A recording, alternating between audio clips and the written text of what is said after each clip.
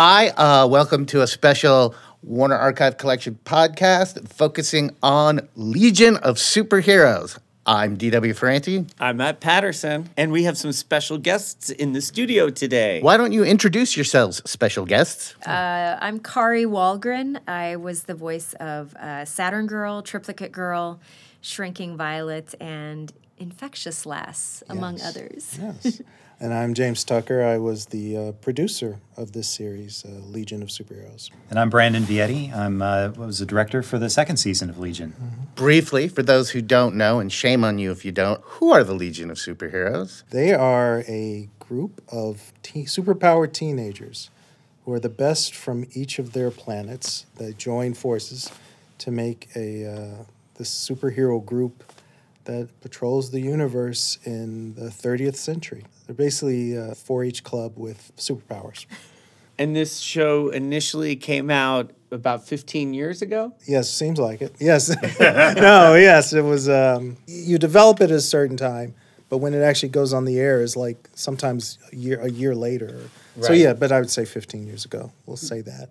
Now, clearly, when you watch the show, and after you listen to this, of course, you're going to get it either on DVD or Blu-ray. It's up to you, but you should get the Blu-ray because there will be a surprise commentary on it. And there's clearly a number of huge Legion of Superheroes fans worked on this show because you guys, as you kind of do all the time, you work in a lot of the lore and the myth, but you also give it its own spin. In many ways, the show comes off as the real passion project. Who was the big Legion lover, or were all of you?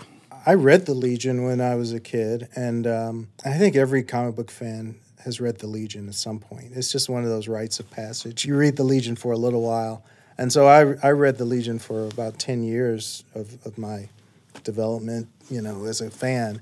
And so I went through a lot of eras, and so I knew a lot about them, and I learned a lot more once I was doing this series because I had to do my research. The thing about The Legion is there's many iterations of The Legion, and there's different versions, and within the fandom, there's different factions that love different eras. And it's just one of those kind of properties that has a lot of nuance. It's very sprawling. The job I had was to synthesize the best of from all those eras and pick and choose which things would work for the show the best. Legion was, the series was my introduction, really. I was familiar with the Legion. I'd been collecting comics, but I just wasn't collecting Legion. But I had read some stories with them, but really I think I got to know them through the series, working on it with you and Michael Jelenic.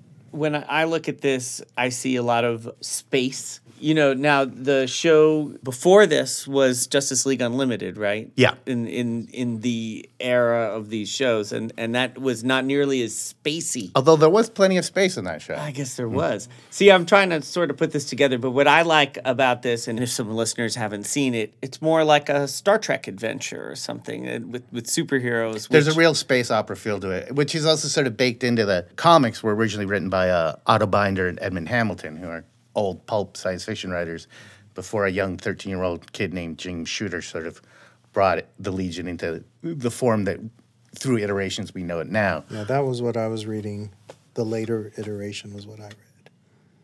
And we took a lot of cues from that era. Right. No, and you can tell. I mean, both in terms of design and story, and like in season 1 when you guys do the Legion of Substitute Heroes episode, and if you're a Legion fan and you love the subs more than the Legion, but that audition scene with Porcupine Pete and Infectious Lass, I was like, I have that comic. That was probably one of my favorite episodes that we did. Yeah. It just made me laugh. Yeah, it was hysterical. And you appropriately shoehorned Matter Eater Lad into that episode, who is, we all know, the best Legionnaire ever. I remember the record of that was crazy, too, because the lead villain his name was Starfinger, and he was played by the late Taylor Negron. Do you remember that record? I'm trying to remember if it was bananas. He's very, very funny. Very I used funny. to Yeah. go see him do stand-up live all the time, and I love the humor in those, and Substitute Heroes is, of course, where I naturally gravitate. I don't, because I relate to that. Yeah, right? that would be a series on its own. Yeah. Like, it could easily have been a spinoff, but... Well, I'm glad that Super Pets is finally getting its due. No. But Speaking of super, Sorry, yeah. just for the neophytes out there, Legion of Superheroes is very specifically tied into the mythology of Superman. Yes. in both the original comics and then in the show. They're an integral part of his transition from being boy to man, and he gets to vacation 1,000 years in the future, because why wouldn't you? And we wanted that element in the first season primarily. That kind of idea of him hanging out with teens like him and having that sense of escape from his where he's misunderstood on Earth, but he's finally accepted among these other kids that are like him. Not We just definitely accepted, leaned like celebrated. celebrated Like, because the whole Legion was inspired by his right, deeds. and he doesn't know how great he is, so it's kind of embarrassing to him a little bit that they think he's all this, and he doesn't even know who he is yet. So that was definitely a big element for season 1. And then it all went dark. Yes. It goes a little dark at the end of season 1. I don't want to spoil anything, but you guys do a riff on one of the most famous Legion stories of all time, and there's quite a bit of sacrifice there. We sort of segue into the dark parts of season 2 with the end of season 1. Well, good thing this is a complete series on Blu-ray. That's right. Yes. Previously, there was only season 1 on DVD, so you couldn't even get season 2 on disc, which will be remedied. Do you think that this is enough for people? Like, do you think that there'll be... So why don't we ask everybody their favorite thing about it so we can really sell it? That's a great idea. Brandon, what was your favorite part? Honestly, the stories. Like I said, I read some Legion comics. I was a big Star Trek fan. I loved DC superheroes. So, all of these things were kind of converging in this show. And coming into it and kind of learning more about each of the individual characters, but how they were presented in the sci-fi stories that James and Michael Jelenic had come up with really pulled me in and really got me invested in, not just the show, but the Legion itself. That's, I think, that was my big takeaway for years. It's what I've talked about when talking about the Legion. I'm like, these are some of the best science fiction stories that I've gotten to work on. I thought you guys really just embraced that fusion of, superhero stories, this space opera, as you mentioned earlier, but just great sci-fi ideas. I think great sci-fi is, taking something average but exploring it in a super way that's beyond the scope of the natural world around us. And you guys really seized on these grand cosmic ideas and futuristic technologies as a backdrop and part of the textures of the stories that you were telling. And that really grew the characters and made for, I think, a different and unique superhero show than all the other superhero shows we've been making at Warner Brothers. Kari, what was your favorite part? Which superhero of the many that you did would you want to be? Maybe Triplicate Girl, just because sometimes there's so much going on in a day that Right. it would be really nice to have a couple more copies of myself to get things done. Because right now you're also shopping and doing taxes. Yeah, as long as I have one to sit in traffic for me, that's all I want, really.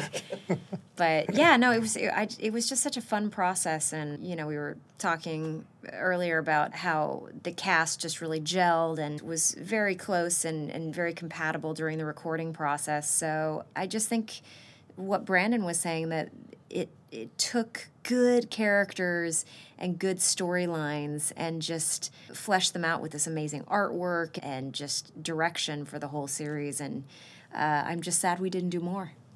Well, you've got these 2 wonderful seasons now available on DVD. And I'm just going to say, in the time subsequent to Legion of Superheroes, a number of you guys who worked on the show have gone on to do other shows that have gotten far bigger recognition. But if you're a fan of Young Justice and you haven't checked out Legion, you're not doing yourself a service. You really should go back and check this out. And Teen Titans. And Teen Titans. this and heck, fits even Teen naturally. Titans Go. Right. Sure. Yeah. Hey, Michael Jelnic's input. So it's all connected. There's just a few less songs about food. And if you're interested in the comics, more they about just rent control. recently relaunched the comics. So make your way to a comic book store and hop on the Legion Cruiser. Yeah, the Kal-El character, though, is so unique. I think you can only see that character in Legion of Superheroes, this show. That was a unique character. And that's probably my takeaway from working on the show, was being able to create a unique character who's not found in the comic books at all, and try to make him as relevant. Right, and it still feels like he could does, be, right? yeah. Yeah, he brings an interesting texture to the show. I mean, you tune into Legion, I think you somewhat, especially if you're a fan, you expect you're going to see some Superboy stuff here or there. But this is a whole spin on that I don't think people will expect. And it's an edgier, darker Superman, and sometimes that can be a trope maybe in some shows where let's throw the character in, but edgy and dark. Yeah. But I think you guys really made it interesting, and it plays into the story, and other characters bounce off of this character, and there's real depth and growth to the character. And I think it's just interesting to see a dark version of Superman. I think everybody's always interested in that because he is the Boy Scout, right. True Blue, and to see another version of that served up in a science fiction way in the Legion, it's a good marriage. If you want to see a lighter version of Batman, we suggest you check out Batman Brave of the Bold. That is also available on Blu-ray. I don't know if you people listening to this are familiar with the fact that we sell Blu-rays, but we do, and we suggest picking this one up. All right, well, that's all the time we have for today. Yes, so thank you guys very much for coming in. Long live the Legion. Long live the Legion.